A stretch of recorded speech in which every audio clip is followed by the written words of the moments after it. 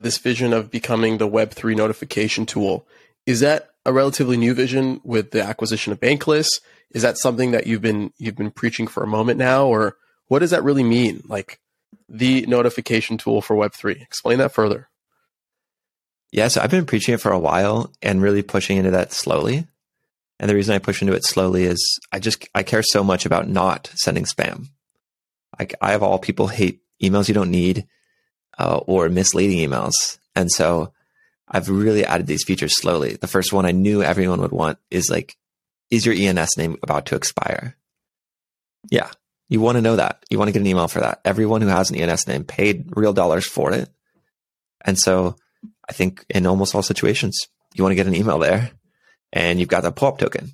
Yeah, you need an email there. That's not an airdrop. And so Earnify is definitely expanding past that already.